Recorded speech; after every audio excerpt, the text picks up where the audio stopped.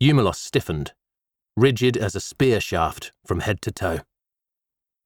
Then a convulsion racked him, arching his back like a bow. In the next breath he was twisting and thrashing, his arms flailing wildly. I backed away, my heart racing. But before I took a second step, the frenzy was over. "What's—" Another spasm seized Eumelos. Breath rasped through his nose as his jaw clenched, his teeth bared. He rolled from side to side, with his arms drawn up and his knees pumping. He looked as if he were fighting some eerie, invisible presence. Fighting and losing. I backed away, sick with dread, and begged Apollo, whose great temple guards Corinth, to watch over us all. Hyanthetus arrived at my side. "The Asclepion—" Eumelos started whining like a man bereft.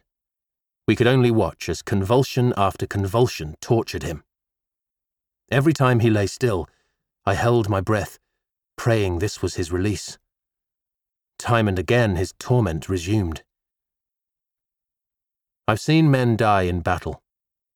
I've seen friends fade and fail from slow sickness as relentlessly mortal as a spear through the eye. I sat beside my father's deathbed with my family. I'd never seen anything like this. The end caught me unawares.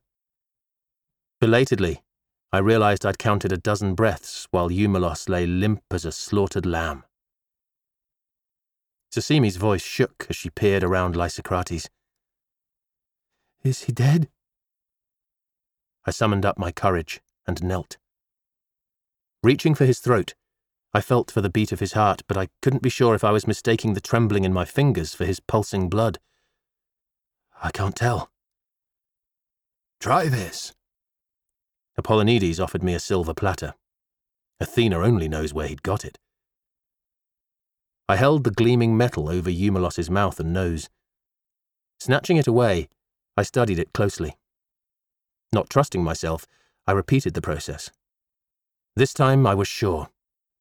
Faint and swift to fade, shallow breath nevertheless misted the metal. I got to my feet, brushing away a potsherd I hadn't even realized I'd knelt on.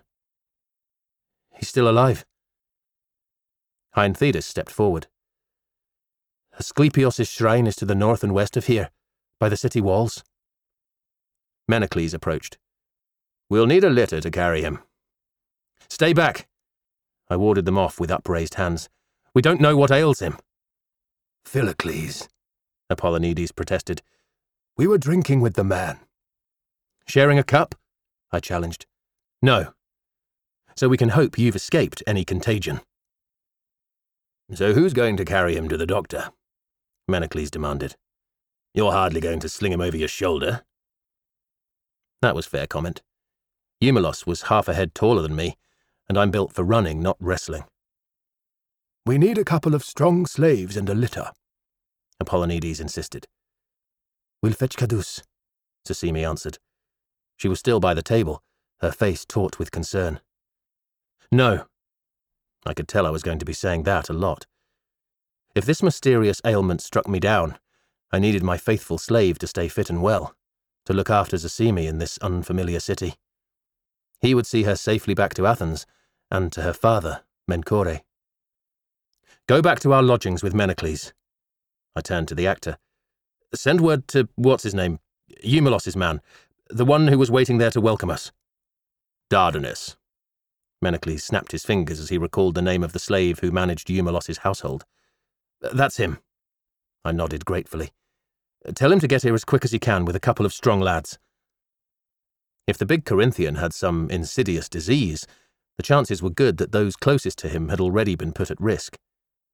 As for my friends and the woman I loved, I made a silent vow to Athena and to Dionysus. I would keep them as far from this peril as I possibly could.